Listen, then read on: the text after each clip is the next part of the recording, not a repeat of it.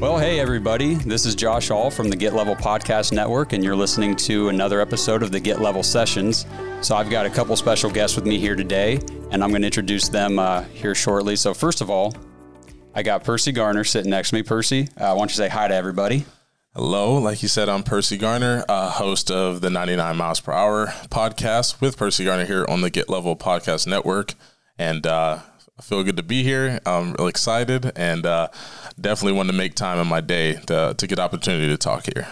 That's right. So we've got a very special conversation we're going to have today. So we actually have a conversation with a representative from the Pro Football Hall of Fame just up the road in Canton, Ohio, from where we're located. So we're going to bring in Rich DeRozier into the podcast. Rich, say hi to everybody. Hi, everybody. Welcome from Canton. Yeah. So Rich has got that nice backdrop in his office there. Is that bears? Some of the, yeah. How about that? Yeah. Well, you got, is that real brick behind you guys too? That is not real brick. Dang it. No. He called us out on it. I literally tried to lean up against it a couple nights ago and found out the hard way. It is some of that is real stone. Well, whatever you can see is real stone behind me from the original Hall of Fame, built in 1963. Dang. That's pretty cool. It is. So Rich, why don't you just tell everybody a little bit about your role at the Hall of Fame and what you do there? Okay. Well, my title is Vice President of Communications and Public Relations, and what I do depends on the day. Some days I might be writing a news release for something going on at the hall. I might be speaking to the media like I am with you guys right now. I might be editing the tribute book that's set to go to press here to recognize the class of 2020. And then, one of the nice things about the job is just how no 2 days are really the same and how much is going on at the hall outside of the annual enshrinement events and the Hall of Fame game and some of those things. There's really a lot more going on here than I think most people would realize. Well, I mean, I think maybe we should start there. That brings up a question in my mind. What are those other things that are going on other than the enshrinement week, which we'll get into all that here in a little bit. Sure. Well, one of the things happening right now is we're working into a partnership for an entity that'll be called Hall of Fame Health.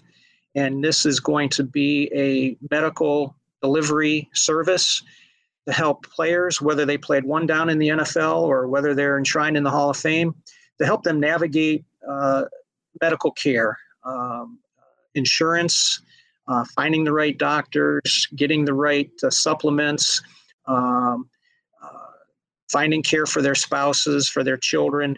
A lot of these guys, especially the players who achieved a high level of fame and had a lot of money, they've always had somebody to handle these issues for them, whether it be through the team or through an agency, through their own families, their parents. All of a sudden, their career ends, they're on their own, they hit middle age or early middle age, and their first health crisis pops up. They don't have any idea what to do in some cases, just how to navigate insurance, how to find the right doctor, how to get a specialist if they need one. And so the Hall of Fame recognized this as a huge need and is partnering with a company in California called Sovereign Healthcare to bring together some world-class doctors and some world-class service to any ex-football player that might need it. So fledgling operation just getting launched, and I think you're going to hear a lot more about that in months and years to come. It's going to be one of the real pillars of the Hall of Fame before too much longer. Man, that's just one example. Yeah, I was going to say halfway through that, I was like, man, I wish baseball did something like this, because you really don't. Now, I was one of the people that I was really always in tune with my insurance coverage and making sure I knew what was going on, because baseball, obviously the NFL has a lot of people to deal with, a lot of players each team. But with baseball, one organization has to deal with 250 players and all their minor league organizations and stuff like that. So it might be a little bit more of a challenge, but that's a great idea. That's something that you guys I never would have thought of, hey, this need, or most people wouldn't have thought of, hey, this is a need for the players and retired players. But I mean, I'm glad you guys thought of it, because that is definitely something that is very important. It is, and another element of that too is world-class athletes sometimes they don't want to feel like they're dependent on somebody else. They've been the alpha for their entire lives, and all of a sudden they're in a position where they need a little help, and they're reluctant to reach out, and sometimes get away from them. They let things go a little too far, and when they finally ask for help, they're not quite sure where to go, and so Hall of Fame Health is going to help them navigate all of that. For sure. That's awesome. Now, is that modeled after, someone else that had already tried this sort of thing, or how did you guys come up with this idea? Necessity is the mother of invention, right? So a couple of the living Hall of Famers, we call them gold jackets. It's a term we use for the living Hall of Famers because they have the gold Hall of Fame jacket. Basically said, I have an illness or a disease, and I just don't know where to turn.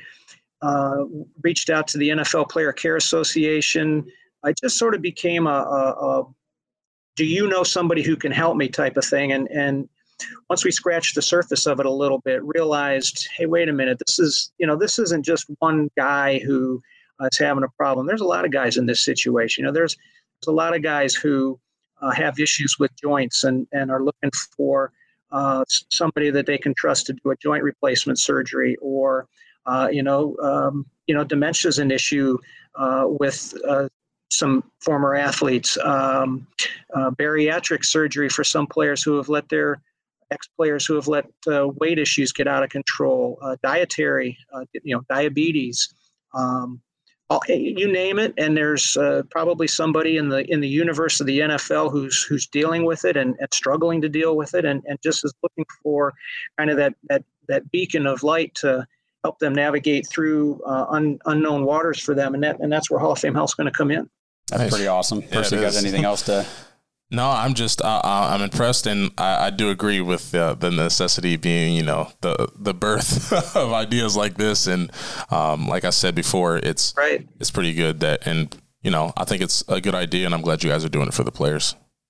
Thanks. I think and you're going to see supplements be a big issue too. The guys who are in good shape, who some of these guys, the average lifespan in the NFL is 3.5, 4 years, and that's average. So when you take a guy like a Ray Lewis who played 15 years or whatever, or a guy like Drew Brees or Tom Brady who are in their 20th years or whatever, when you add those guys in and realize that the average is around 4, then you start to realize how many guys are in for 1 or 2 years only. So guys get their taste in NFL football or Major League Baseball. But it's over by age 25, and but they want to take care. They've still got a world-class body. Maybe they can't hit 100 on the radar gun anymore, or run on a 4.4 anymore. But they're still world-class athletes compared to most of us, and they want to, how can they keep that edge? And so, diet, supplements are also going to be elements that are big parts of Hall of Fame Health. So it's not just people who are battling something maybe later in their lives, but just to take that guy from 25 or 30 into age 40, 50, 60 at the most optimum health they can maintain. So that's an element of it too. Yeah, that's very important. I mean, I'm already, that's why I said I wish baseball did something like this. Cause I'm starting to get bigger, and I don't really have the diet that I used to.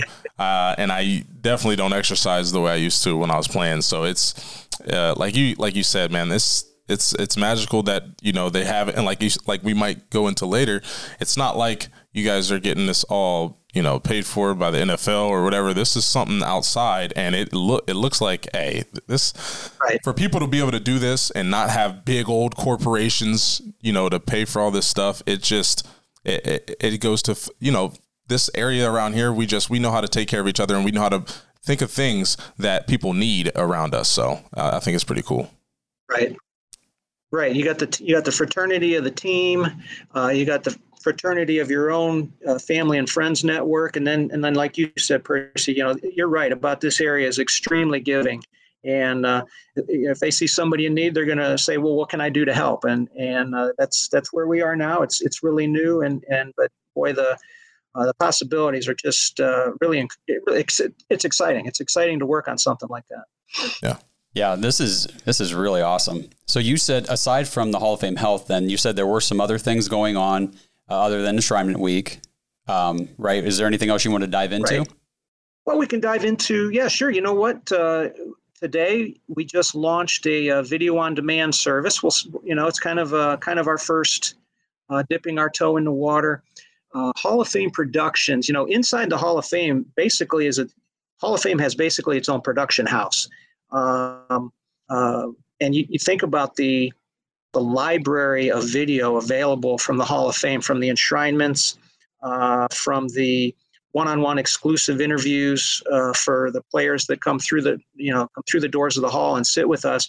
So what we did is collect about 40 hours of those videos, and we launched a program with Bleacher Report today that'll last through the month of August to see if there's an appetite for some video on demand.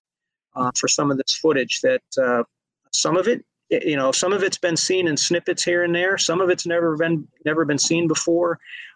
We have a 40 or 45 minute interview with Terrell Owens, who didn't come to the enshrinement ceremony, but sat with us separately for around 40 minutes. That footage never been seen before. So, if there's some fans out there of his who want to look at that, there's a new Hall of Fame video on demand service that's just launching. So that's another thing that's just in its infancy, and we'll see where that goes. So the ability to harness the name of the Hall of Fame with the access that we enjoy to current and former players and all that great archive and the music. You got to have the NFL music to go with it. And so put that all together, we'll see where that goes. Yeah, I don't think you're going to have any trouble of getting a lot of interest in that type of structure. You said it's video on demand, and people love that. Obviously, we've seen with all these subscription services. But I'm intrigued, and I'm looking forward to it. But I know it launched today. How do we get our hands on that? Is it going to be like on the smart TVs? Sure. It's going to be through a URL through the web.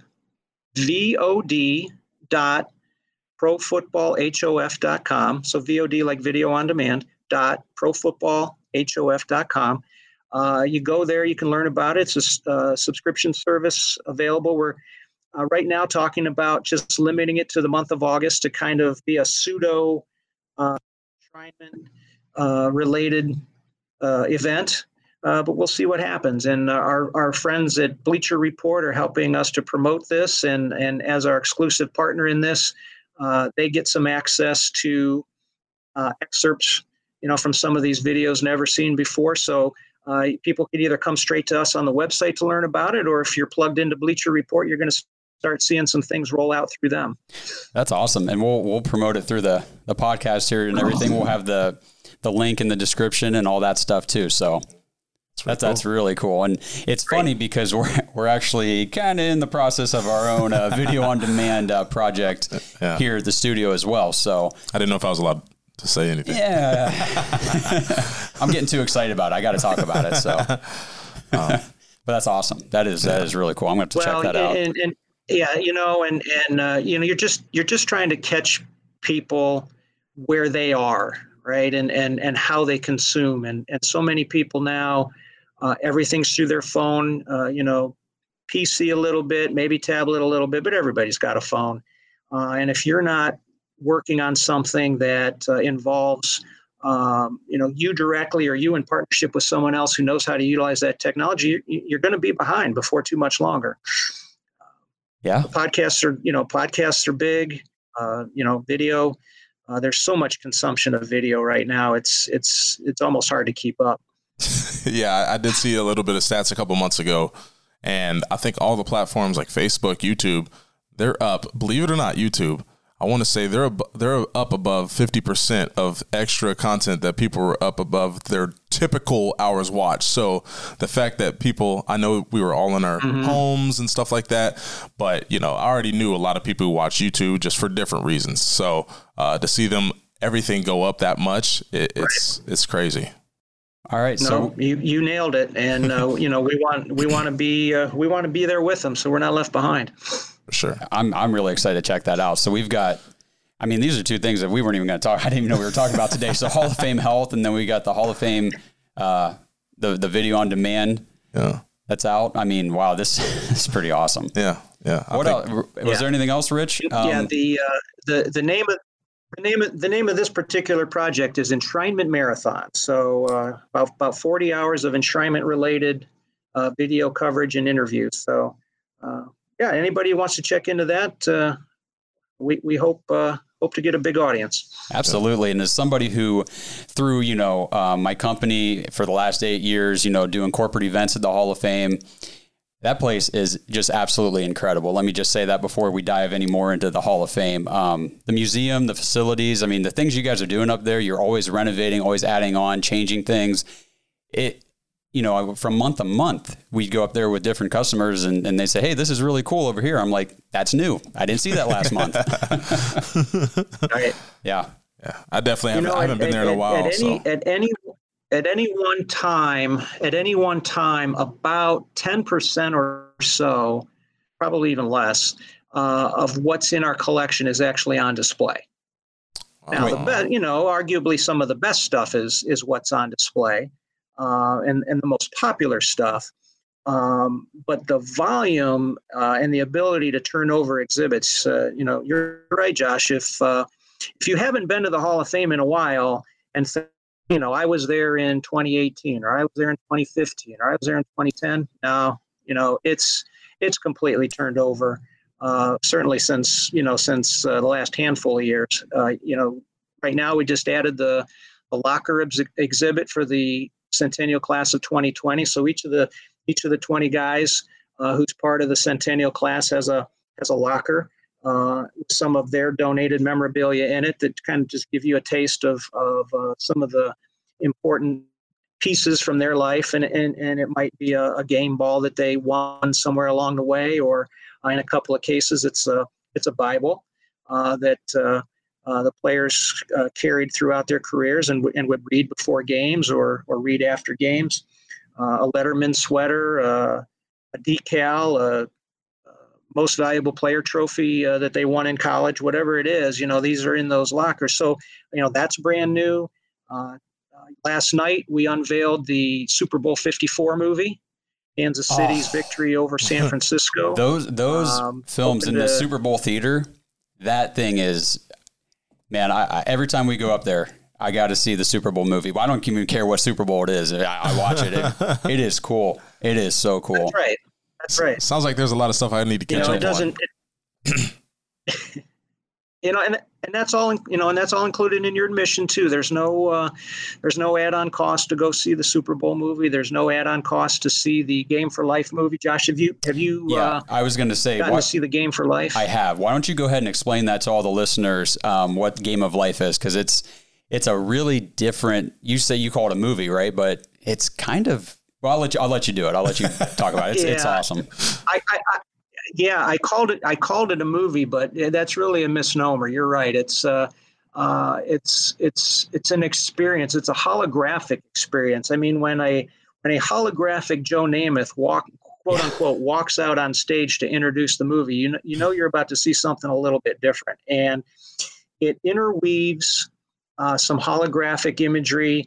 Joe Namath, George Halas, Vince Lombardi, with some living members of the Hall of Fame like Curtis Martin and Steve Largent, Warren Moon, just talking about how the game of football shaped their lives and how the camaraderie of the team, or overcoming adversity,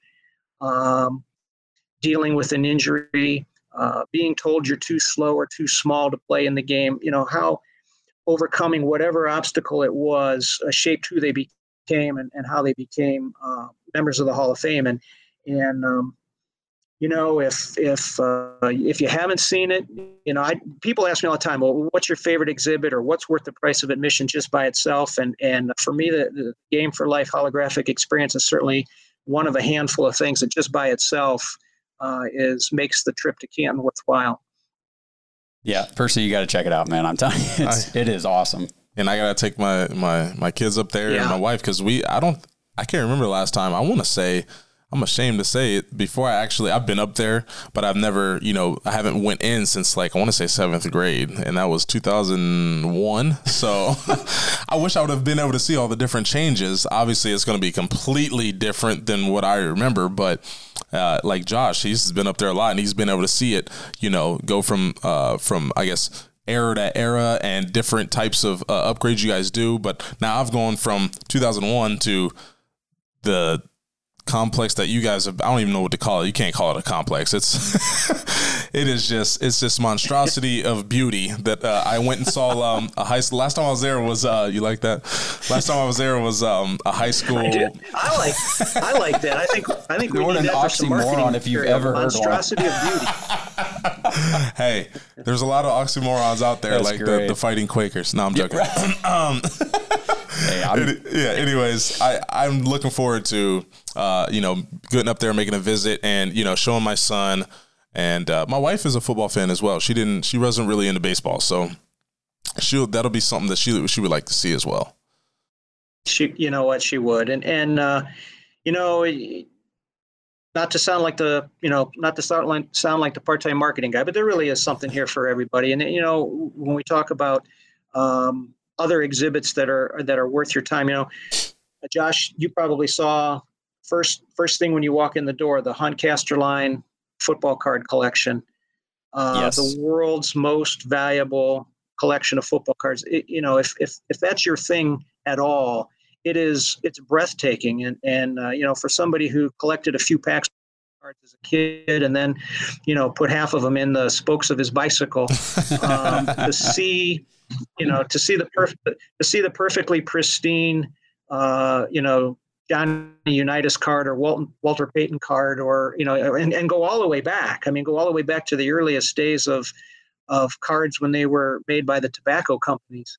And you see them all in their brand new, pristine condition. It is unbelievable. If you're a fan of any degree, you're going to find something just there that just blows you away. So the most interesting thing that I remember the first time I saw that card exhibit was whoever was, kind of showing us around that night we were there said, I want you guys to go in and try to find, and correct me if I'm wrong, Rich, but I believe he said, go in and try to find the Tom Brady Topps Tom Brady rookie card.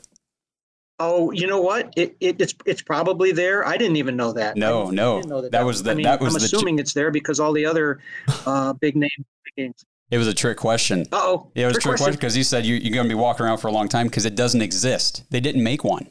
They didn't make a Tom Brady rookie card. Was it because he was drafted so low or what? Yeah, he was a 6th round pick. They didn't make a card for him. Yeah. So that was one of those things that just, that trivia stuff when you go and looking at these, these cards of these, all-time great players and you're like, oh, Tom Brady, he's not in there. Yeah. That's crazy. Well, his rookie card's not in there. Yeah. Other Super Bowls and stuff like that are probably in there, but not the rookie card. That is a fun fact. There's a few Super Bowl rings and Lombardi trophies and things like that. Yeah, probably trade them. Well, and you guys always have the Lombardi trophy on display in the hall, right? Or at least most of the time. I'm sorry. Can you say that again, Josh? Cut out for 1 second. Nope, you're good. So you guys usually have the Lombardi trophy on display at the Hall of Fame, right? That's correct. Yep. Okay. So if anybody wants to check out what, that thing up close, I mean, it's there. You guys got it in a nice glass case. You can walk right up, check it out. It's pretty awesome. That's the closest that most of us people around here are going to get to one. So. Yeah, it won't be up in Cleveland anytime soon. Oh man! Hey now. Hey, I'm with you. I still root for him. You're not on the Baker bandwagon, huh? No, I'm a Baker guy all the way, man. All the way. I'm not even a Browns fan, but I like Baker. I want him to succeed. Yeah. But yeah, so. All right. Well, look, I'm really glad we talked about all this stuff, the cool things that the Hall of Fame, is doing outside of, the stuff that we came here to talk about. We kind of highlighted some of the exhibits, some of the cool things that if you're unfamiliar with the Hall of Fame, go check it out. I mean, this place is It really is immaculate. It's a monstrosity of beauty, which could be the title of this show when we're done. Yeah. Oh, man. Rich, was there anything else that you wanted to highlight for listeners before we dive into kind of the COVID situation and Enshrinement Week and all that? Yeah, maybe one other thing. You talked about, and I alluded to more going on here than enshrinement. In the last couple of weeks, we've had a number of high school football players and coaches come to the campus to talk about social justice under the umbrella of a group called Build the Bridge. And I like to tout Build the Bridge whenever I get the opportunity. It actually comes from a coach in Cleveland Heights who launched this, and the genesis of that was it really comes from the George Floyd, the turmoil that surrounded the death of George Floyd. But before that, this coach had created a network for himself of different coaches, and one of the and this coach in particular is a black coach at Cleveland Heights, and he had some football questions. And the person he thought could help him the most was a coach at Olmsted Falls that he had met through the coaching ranks. Happens to be a white gentleman, and so they have this friendship, this coaching fraternity, coaching bond.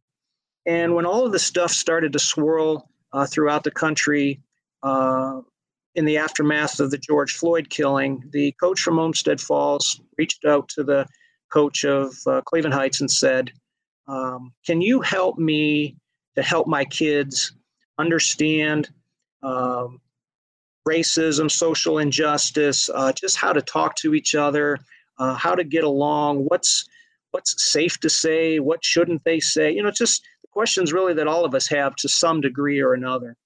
And light bulb goes off in the in the head of the coach at Cleveland Heights and says, "Hey, let's work on this together." And the next thing you know, he's got some other coaches kind of jumping on board, and he forms this group called Build the Bridge, and it's really intended for just that. It's for coaches and players to use football and to use the sanctity of the team and the huddle to break down any racial barriers that exist inside their own programs or externally. And so we brought Coach Hicks from Cleveland Heights, and he got about 26, 27 other coaches who each brought a couple players down to our campus. And, they got to tour the hall. They went into a private room in some small groups, broke down to some smaller groups. They went to a private room and had some of these discussions with each other. You go to a predominantly white school. What do you think when you see me? What do you think when you see me, a young African-American man walking down the street, and vice versa? And these were just really great conversations. And to a large extent, the players on the football team are ahead of Percy. You probably know this because you've been in the locker room, you've been in the clubhouse. Players are ahead of the general population for the most part. They stole the words from me. Yeah, I was gonna say that. The sanctity of the team, right? You have to be, and we talk about some of them. We talk about it doesn't matter the color on the outside; it's the color of your jersey that you wear that matters, and most of the players here sort of get that. But what we want them to do then is to go back to their schools and talk to their peers who aren't involved in football or other organized sports and say, "Hey, wait a minute now. I know this kid from Olmsted Falls, or I know this kid from Dover or New Philly. And he's a cool dude, and go talk to him." And so that's happened now twice. We've had let's see, we're getting close to 150, probably about 170 kids on our campus. Hey. 170 total people.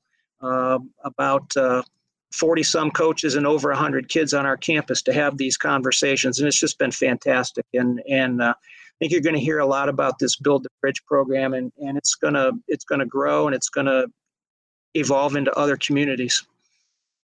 Well, I think that's you made the point. I was literally just thinking of how I was going to say that, because every sport, team I've been a part of, there really hasn't been any focus, or you don't really need or think about attacking racial issues, because there really aren't none. Just because if you want to win, only thing you do is you practice hard, you work hard, and you respect each other for that. It's not, and that's any sport. And I think, that there really isn't, there may be some anomalies out there, but for the most part, when you're dealing with sports, I think it kind of it trumps, like you said, the general population and how they look at things, because you guys are a brotherhood or a sisterhood, and you guys, sweat and lift weights, run, and you struggle together. And that kind of just, it kind of just takes away all that other, when you're breathing hard together, you're not really thinking about, okay, this person's black. You're just like, help me get through this, and just like in the military, I feel like it's similar to that as well. So. Right. Yeah. Your brother or your sister's there to pick you up when you need it and to lift you up. And we use the huddle a lot. We talk about the huddle a lot at the Hall, and to some people it's just a metaphor, and I understand that, but for us it's really how we go about our business day to day, and we talk about when you huddle up, you can eliminate the outside noise, right? And it's just you and your teammates, and you're going to solve the problem together. And if that's football, that's one thing. If it's business or just your own family, you huddle up, you tune out the outside noise, and you solve the problem. And so that's what we're looking to do. Yeah, that's pretty. Couldn't say it better. Okay, so long story short, you guys have a lot going on up there. This is phenomenal. That's right. Yeah. Phenomenal. It's not just a football game. Yeah, right. Which I guess, if we're ready to segue into this, because so the Hall of Fame game, which, everybody knows as the kickoff to the NFL season, right? It's the first preseason game. It's like, yes, there's football, it might be the third and fourth stringers usually, but it's still football, right? It's the game, everybody just gets jazzed, right. And it's a huge event for you guys. This is, it's kind of like your Super Bowl of events each year, right? Hall of Fame week. That's how we, that's how we describe it. And you're right. It's we call it Enshrinement Week, but really it's with the other events put on by the Canton Regional Chamber of Commerce. It's darn near 2 full weeks now of entertainment and sights and sounds and lots of food and then you start with a balloon classic up at Kent State on the campus of Kent State Stark and Stark State weekend before the Enshrinement weekend, and then you go through and then you get to that Thursday night football game for us and the Friday night dinner where the guys get their gold jackets, and then Saturday Enshrinement. It's a monstrosity of beautiful events. Well, don't forget the concert, right? Isn't there usually a concert? You're right. That's right. And the concert on the next Sunday. Sunday, yeah. Okay. And, Maroon 5 and Imagine Dragons have been through here, and Kid Rock and Toby Keith and Aerosmith the first year. Dang. Hard, tough acts to follow. Yeah. And the stadium, the renovations that you guys have done up there for that stadium. Oh, man. Now there's your beauty. That's because Percy and I actually we played. That's right. We played up there back in high school. Yeah, we did. I know it didn't end so well, but I fumbled the ball and lost it for his team. But the upgrades have been obviously at that time in 2006. It might have been 2007. It might have been January. No, it was 6. No, it was 6. For us, that was just a magical place, and I had been to watch, Mike Doss and people like that play in the stadium as a part of McKinley, back in the early 2000s. That was definitely a place you wanted to play, because obviously it meant you were successful as a high school football team, but you also got to play in the same stadium that NFL players walked on. And, you guys were the first place around here really with turf, and there's just so many stands. You had the big press box, But now what you guys got going on, well, my little cousin was able to play in the state championship game last year, and that's the last time I was there. And that was just, I mean, I was like, man, I can't believe they let high school players play on this field. Well, you know what? And it demonstrates the relationship between the Hall and Hall of Fame Village and the city of Canton and Canton City Schools. That the field is shared, and for a while it was also Malone University and Walsh University were using the field as well, and nice little recruiting tool for them as well. But you're right; it's a special place. It's NFL caliber.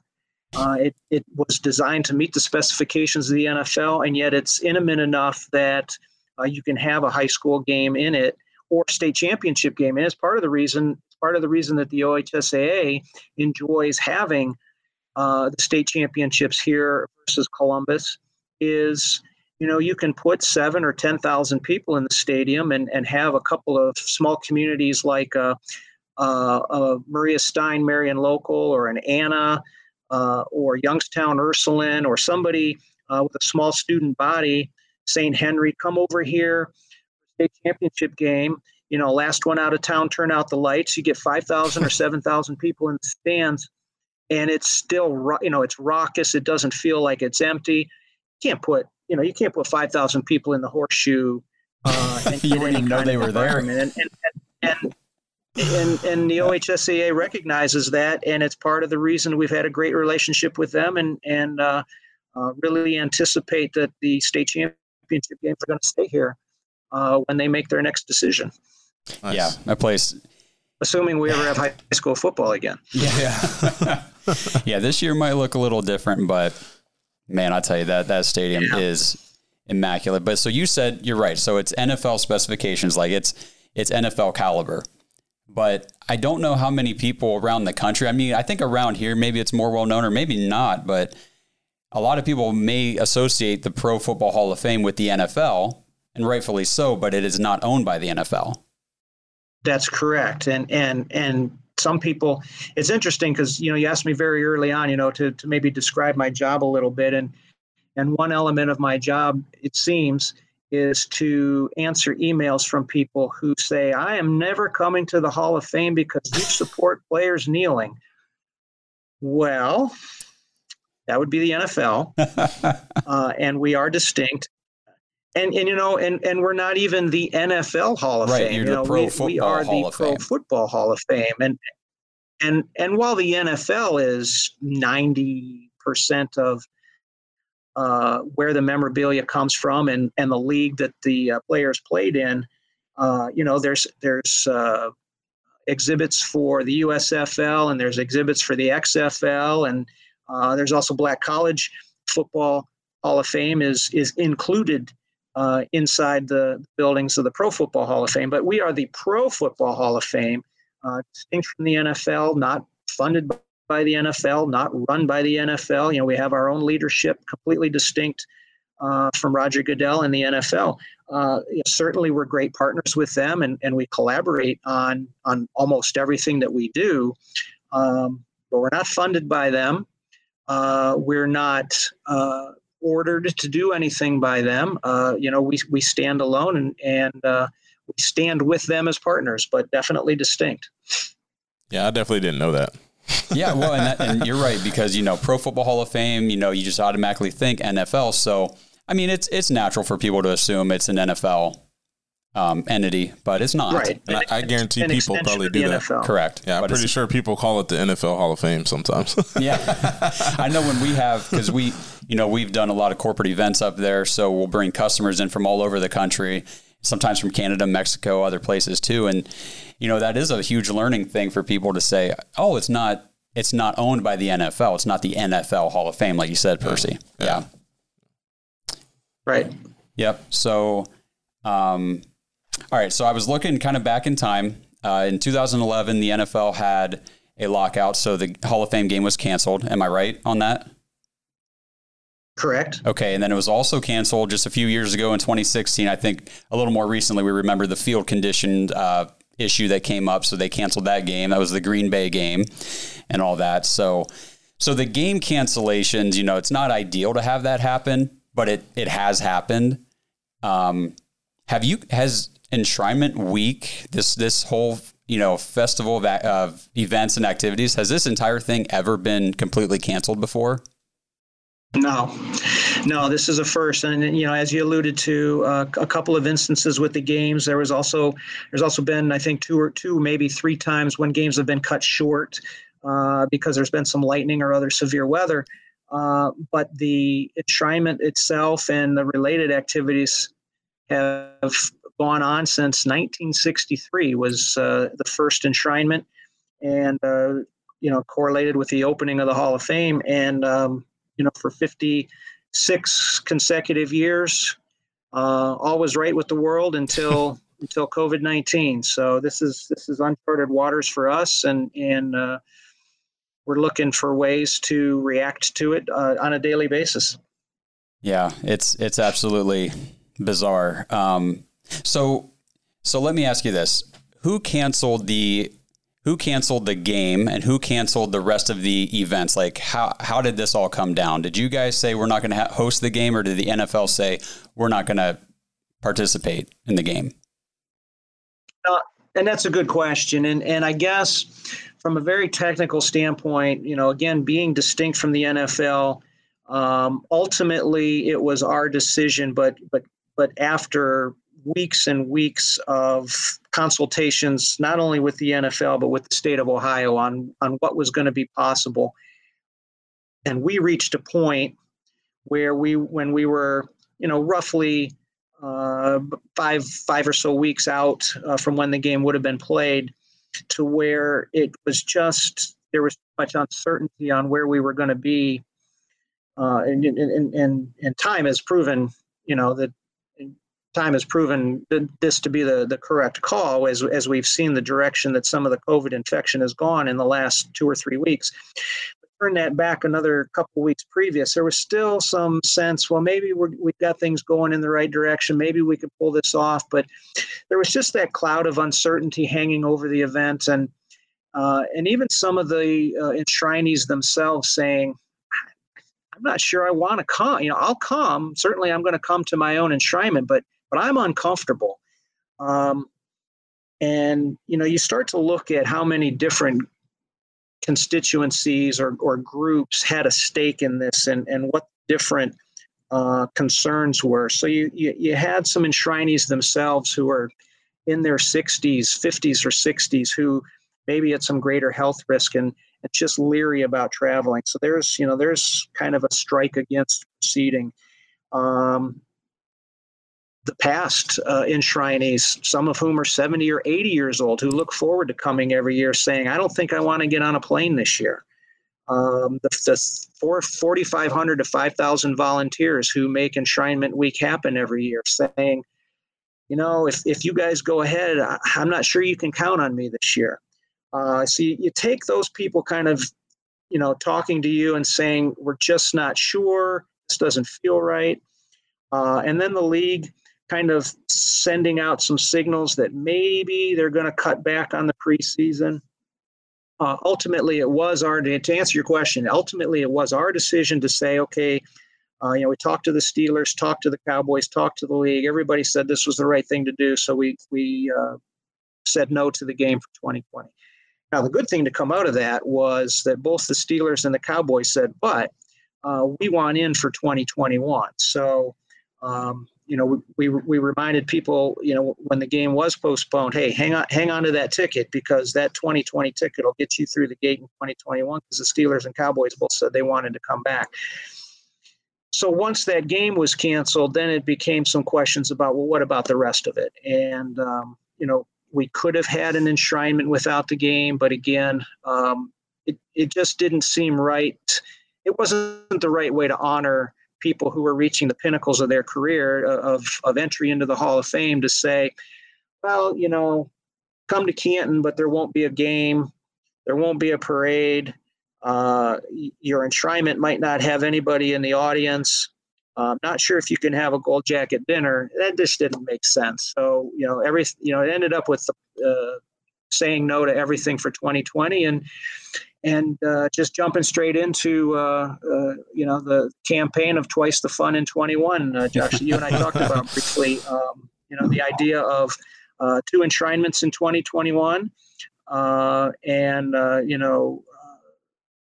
fantastic classes. You got the class of 2020 already established, already picked, and you look at who's going to be on the ballot for 2021, and you can see the level of excitement, in our area at this, this fast forward 1 year from today, the level of excitement is going to be off the charts. Yeah, I see class of 2020, some of Percy's favorite people obviously getting inducted here with Bill Cowher and Troy Polamalu. Yeah. But so next year's class could potentially have Peyton Manning, Calvin Johnson, Charles. No, I'm joking. Yeah, right. Who's that guy? I guess, do you see any issues with having 2, because you're going to have both ceremonies in the same weekend, right? Next year? Same weekend. They'll be distinct. The class of 2020 would be on Saturday, and the class of 2021 would be on Sunday. The issues are just going to be how tired the Hall of Fame staff is when the weekend's over, and how long of a vacation we can take when we can come up for air, because it's going to be quite a sprint to get people everywhere they need to be. So, but you know what? It's a challenge we're all looking forward to.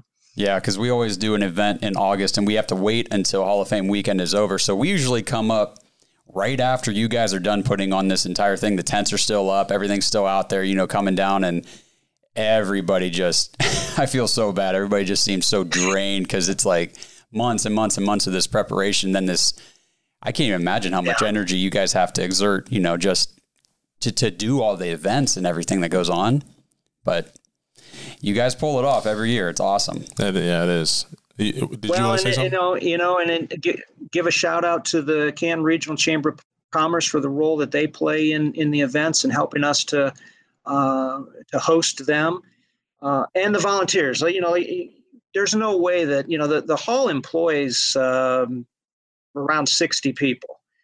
You can't pull off an events of this magnitude with just a few dozen people. We rely heavily and lean heavily on the thousands of volunteers who every year, circle these dates on their calendar as well. And you've got people driving courtesy cars for years and years and years, and building up relationships. And sometimes, for the same people, that come back to town every year. Some of the past enshrinees that come back to town every year, we've got a few cases where past enshrinees asking, hey, is Bill still a driver? I'd really like to have him again this year. And those relationships get built over time. And so we rely really heavily on those volunteers, because there's no way we can pull it off ourselves. Yeah. I do want to bring up the fact that, this Ohio State alum over here failed to mention Charles Woodson, but that's neither here nor there. I said Charles Woodson, didn't I? Did you? I don't know. Anyway, Pretty sure. Now I know we talked about, I think Josh said it, the game and the Hall of Fame weekend is like it's like Super Bowl week. What type, it's obvious, but we want to hear in your words what effect it has, but what type of financial impact is this going to have, throughout, the year, I guess, for you guys? Well, you're right. It's been tough. It's been tough since early March, mid-March, when the doors closed. Until March 16th of 2020, the Hall of Fame had never been closed more than 2 days in a row. And then we went from March 16th of 2020 until June 10th, so nearly 3 full months. That is a lot of admissions that were lost, a couple of big weekends that got lost in there. Memorial Day weekend's traditionally a big weekend. Actually, Easter weekend's traditionally a pretty big weekend for people traveling and coming here. So those are lost forever. And the events this year being gone, It's not a number that I'm at liberty to give, but I can tell you it has 7 digits in it, and we're talking something in the millions of lost revenue between admissions lost and sales in our retail stores lost and events lost, and so how do you cope with that? You come up with other programs, you come up with other programming, you tighten your belt. You hope that you can come up with some marketing initiatives to get people to come back through the door. You create video on demand. You reach out to Stark County and Tuscarawas County and say, hey, if you haven't been here since 2010 or 2015, a lot has changed. We're in your backyard. We're a one-tank trip. Come on down and see what we've got to offer. If you're a football junkie and you need your fix of football, we're right here in your backyard. We have some great sponsors who have stuck with us, and we've found some ways to help them get their message out, and while they continue to support us. And it is a challenging time. There's no question about that. There's no sugarcoating that. But we're going to make it. We're going to make it. We're going to get through 2020. And then start to sell some packages for 2021 and combine that with bringing the class of 2020 in and looking forward to just an enormous year next year. And then that'll make up for some of it. Yeah, I think next year's just going to be... I'm going to be on that list. For sure. I know I went up to the Hall of Fame game last year. It was the Falcons and the... other team they played. Broncos. That's right. Yeah. Yeah. And I mean, if you've never been to a Hall of Fame game, man, you got to go. It's just so cool to be right there next to the facility, the museum and everything. And then it's so cool. You're right there on 77, but you're in this, this small, it's this NFL stadium. But it's like bite-sized, right? So you're compact, you're in there, and you just feel like you're in this huge stadium with all these people. It's a really good time. It's a great show up there. I'm definitely going to be on that list. Hey, can I tell you a quick story about the Hall of Fame game? Sure. Yeah, you can. And it kind of speaks to the intimacy of Benson Stadium and being able to be close. And when we announced our postponement this year, I took a call from a woman who said, and this was before we even announced that the Steelers and Cowboys were coming back. She said, please tell me that you're going to get the Steelers next year. And I said, well, it was going to be public within about, the day the announcement, let me back up real quick, because the day the announcement was made, by the time we got everything formalized with the league and talked about how we were going to get the message out, we had timed that message for mid-morning. Well, Adam Schefter, as he occasionally does, broke the news at about 7 a.m. that the game was going to be canceled. So, word started to spread, and there was this buzz. Around 9 o'clock that morning, I took a call, and it was a woman, and she said, please tell me that you're going to get the Steelers back. And I said, well, since I don't think you're going to, tell anybody else, until she was a little bit older, and she just didn't sound like somebody who was going to put my job in jeopardy by busting some news on Twitter or something. I said, look, I'm going to tell you something that's not even going to be public for about another hour. Yes, the Steelers are coming back. And she's like, oh, thank you. She says, you don't understand. She said, the Steelers are my team, and I just can't afford a ticket on the 50-yard line at Heinz Field, but I can sit on the 50-yard line in Benson Stadium, and I've got a ticket on the 50-yard line about 12 rows back to see my Steelers, and I just want to see my Steelers. And I said, ma'am, you're going to be happy. You're going to see your Steelers. He said, just put that ticket in a safe box, safety deposit box or something for a year. I said, the hard part's going to be waiting a year, but you're going to get to the 50-yard line to see the Steelers. And that's why, while you're right, Josh, that in many cases, these teams, you're not going to see Ben Roethlisberger probably take a snap in that game. You're probably not going to see Ezekiel Elliott take a snap in that game for the Cowboys or Dak Prescott. But it's still the Steelers, and it's still the Cowboys, and it still matters to a little old lady who can't get to the 50-yard line at Heinz Field. So that's what it's all about. It is. And I mean, and you might be able to talk to this a little bit too, Percy. I mean, it's like the preseason games, the Hall of Fame game. You're not going to see the starters, but you're seeing guys out there who are really, really on the bubble of making that roster, and they're trying. I mean, they're out there and they're going hard. They're trying to earn their spot on the team. Yeah, because they have to expand, right? They have to expand their rosters even for that game, I think, because, just to have enough players to put out there. So there are guys that are like, this is my chance to prove myself. Yeah. Yeah. Right. For sure. Be in the first game. You're right. Be in the first game. The rosters are a little bit longer, and guys are given a full 100% effort. This is their chance. We talked a little earlier. Careers are only a couple years long in many cases, and this is where those special teams guys or those depth chart guys make themselves seen.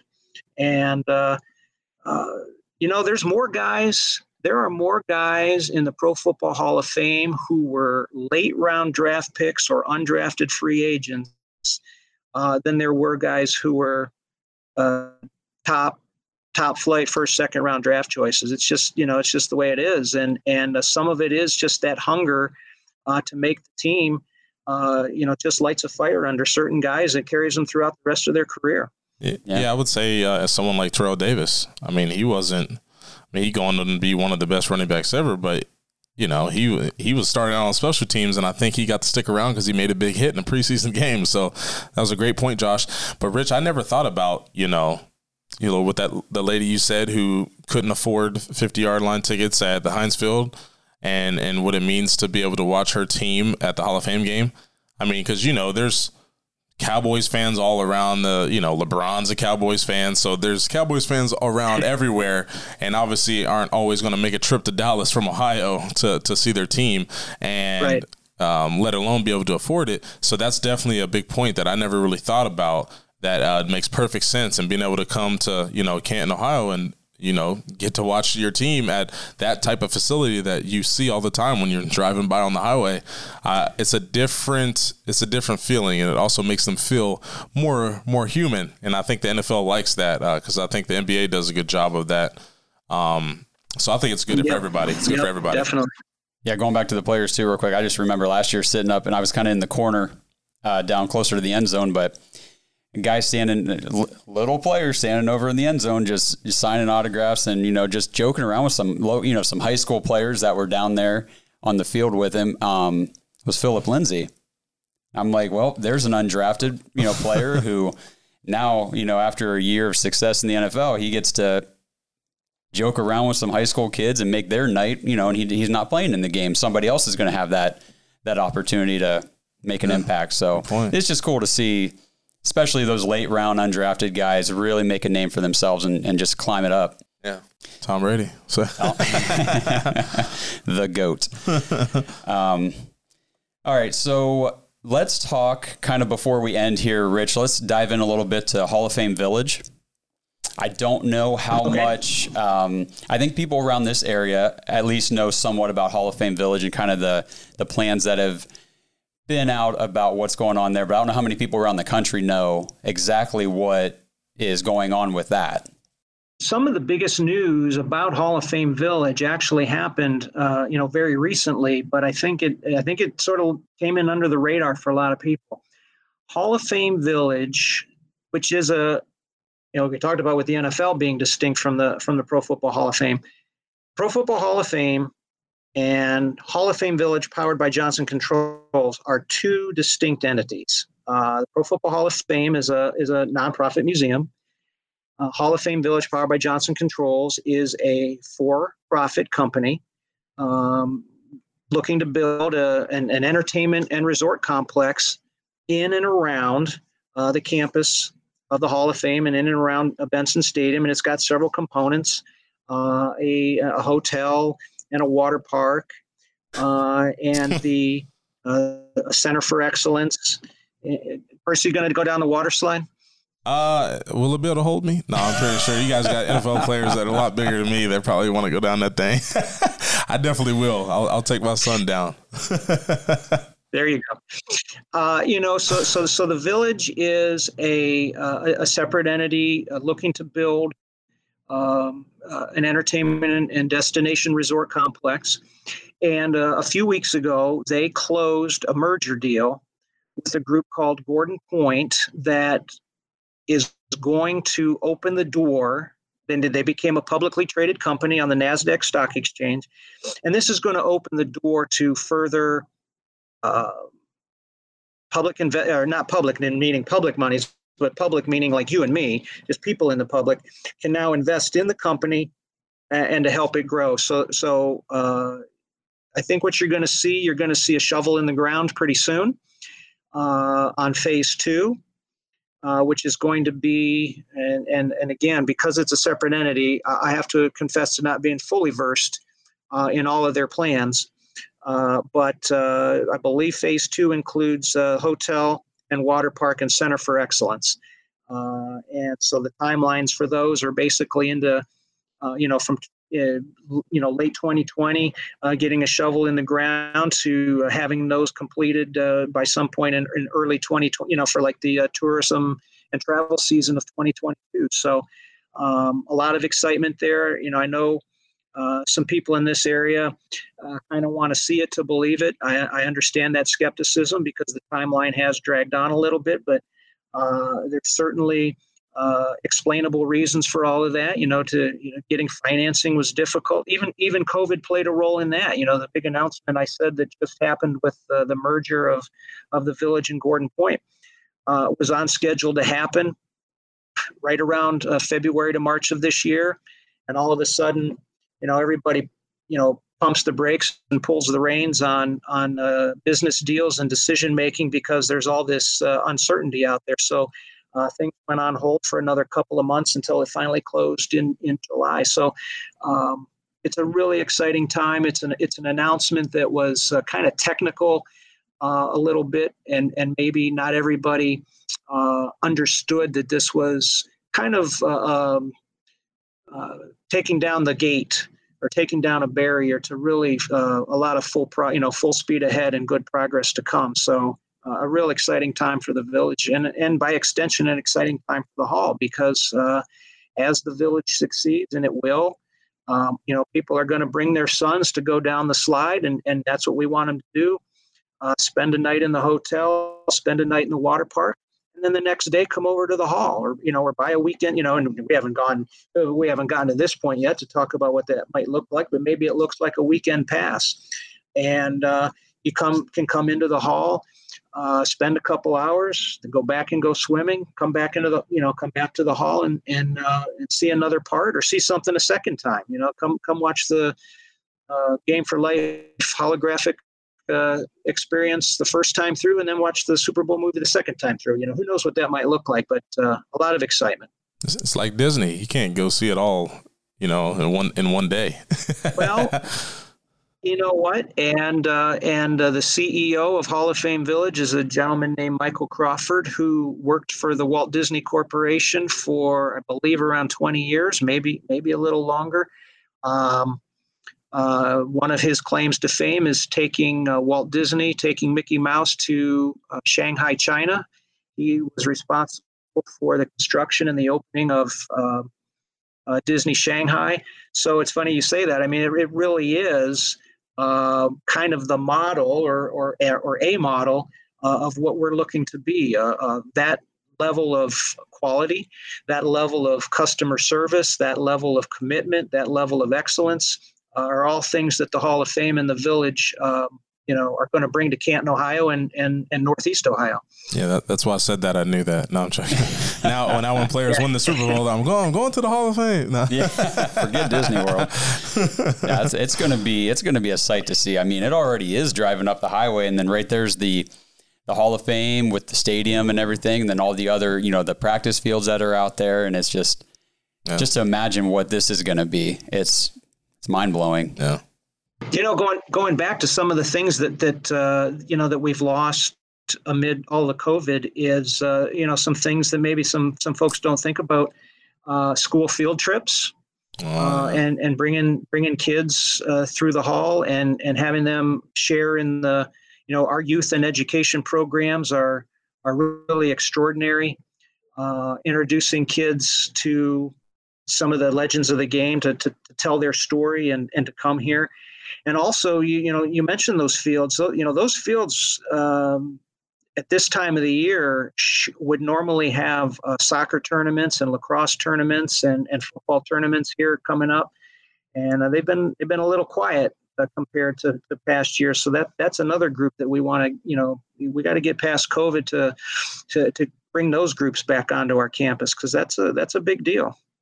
Yeah, I know you guys host a lot of those tournaments and teams and things like that. Because again, how many practice fields are up there? Like 6? You know what? I think there's 5 that are fully utilized right now. Okay. But I think when I think phase 2 includes bringing a couple more of those online. I think, and I'd have to go back and look at the new renderings that the village has, but I believe the total when it's done is going to be 9. I think either 8 or 9. And those are all full turf fields, right?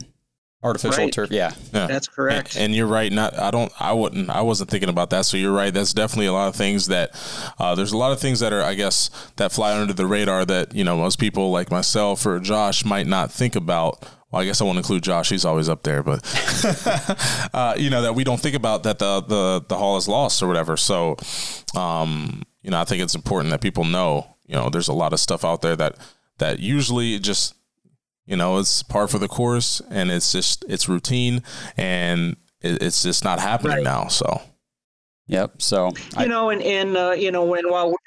we're struggling, think too, the whole travel and tourism industry, the hospitality industry, those youth events, they draw teams from around here. They draw teams from all over the country, youth teams, get into tournaments with the chance to, hey, I'm going to Canton. My 10U flag football team is playing in a tournament with a chance to go to Canton to play at a national event. Those people stay in our hotels. Those people eat at our restaurants, and all of that's just on hold right now. And we're struggling, but so is the entire hospitality industry. And that's why we need to figure out this COVID stuff and get past it, get through it, work together, come together. I got my mask, my Hall of Fame mask. That we wear inside the, anytime we're in a public area inside the hall, we all wear our masks, and we got to get through this together, because that's what we need to get some of these industries back on their feet. For sure. Yeah, absolutely. So actually on that note, I think we'll end with your thoughts on this topic. So the NFL season at this point, it is happening. Preseason's not happening. That decision came out. But like with the way the NBA is handling their shortened season, the way Major League Baseball's, taking their approach, how do you see the NFL season playing out this year, or will it play out? Tough one. I think it will. I think fingers crossed. Yeah. No, I think it will.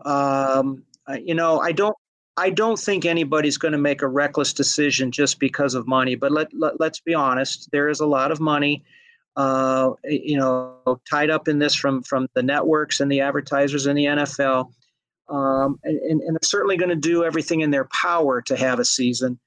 And if it means canceling the preseason so that there's more time to stay in a cocoon or a bubble, whatever you want to call it, in your team facilities, that's one reason to cancel the preseason game. You might see the start of the NFL season delayed by a couple more weeks, again, to try to give some more time to let social distancing and mask wearing flatten that curve even some more. I think you're going to see an NFL season. I think you're going to see the NFL season start with no fans. I think that if we continue to go the right way, as far as dealing with the pandemic, maybe even seeing a vaccine in some trials on a large-scale basis, I think maybe by the halfway point of the season, you might see teams start to introduce fans to the stadium, maybe at a quarter or a 33% capacity. type of setting. And then if that succeeds for a few weeks, maybe ramping that up.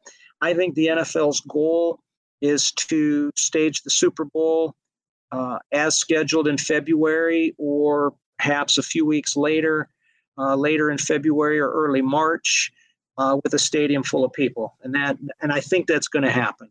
Nice. If that's the first game with a full stadium, we'll see. But my thought is we'll have a season. It'll look a lot different. The television ratings will be ridiculous, and I hope they don't do too much of the. I don't know. I'm not liking the way MLB's doing some of the crowd noise and stuff, but we'll see. Some of the. Oh man. Yeah. Some of the cardboard cutouts and the fake organ music is a little tough to get used to. But would that be weird, Percy? I mean, that you're 100%. 100%. That would be weird. If I was out there playing right now, it'd be weird. Yeah. European soccer has shown that it can be done. Now, granted, those rosters are a little smaller, but I think the NFL is looking at best practices. The NFL has the luxury, or has had the luxury of kind of coming last here, of seeing how MLB is doing it and what's working and what's not. And quite frankly, what's happening with MLB right now, with some games being postponed and because some infections cropped up in some of the team clubhouses. I think that's going to help the NFL. It's going to help doctors too to understand what works and what doesn't work. So I think the NFL benefits from timing a little bit. It's got the NBA going, it's got the NHL going, it's got European soccer going, and it's got baseball going. So I think there's going to be a season. Nice. Love to hear it, especially as a very avid fantasy football player. I'm like, come on, baby, we need some football. Oh man. Well, I appreciate the time you've given us. Is there anything else you wanted to? No, Rich. I mean, really appreciate you taking the time to talk to us. Do you want to take a second and just kind of tell the listeners and everybody, where to follow you on social media and how to get in touch with the Hall? You know what? It's nice and simple, because all of our Instagram, our Facebook, our Twitter, and our website are all Pro Football HOF. Nice. And ProFootballHOF.com. And you'll find us on whatever platform you use, and you'll find some fun stuff. We've got trivia, we've got shout outs to guys celebrating their birthdays, and just some diving into the archives. Especially what you're going to see over the next week or so. It's a lot of on this date and such a year, because we're coming up to early August when the enshrinement traditionally is held. So you'll see some fun on this date in 1980 something or 1990 something. Was this memorable clip from somebody's enshrinement speech? So, follow us on all those platforms, or our URL profootballhof.com, and our video on demand is vod.profootballhof.com. So appreciate the opportunity to call those out one more time. Yeah, and I appreciate you sharing all of this information that you shared. I'm looking forward to the video on demand. I know that's available today, so I'm definitely going to check out that website today. No doubt about it. And I'm sure Josh is. I always watch. I grew up on archive sports videos. I watched Dominique Wilkins and Michael Jordan, their dunk contest from 1988. I had that on VHS, and I had this NFL Films. With two gentlemen, and they argue. That's the only reason I know who Steve Largent is, because of that film. I know all these players because of that film, that VHS. Yeah, Josh. Yes, VHS is what I'm saying. I know, man. I remember those days. But this is way easier. Yeah. Yeah, not having to rewind, Yeah. Be kind, rewind. Yes. Yeah. You were going to say, I was thinking about that. There's a 50-cent fine for that. Yes. Oh, man. Yeah, people don't know these days. Rich DeRozier from the Pro Football Hall of Fame, not the NFL Hall of Fame, the Pro Football Hall of Fame. Really appreciate you talking with us. If you ever want to jump back on another episode of this podcast to just talk about some new things coming up, feel free to reach out. We'd love to have you. All right, guys. I appreciate your time as well. All right, you have a good one, Stay safe. Yep, yeah, you too.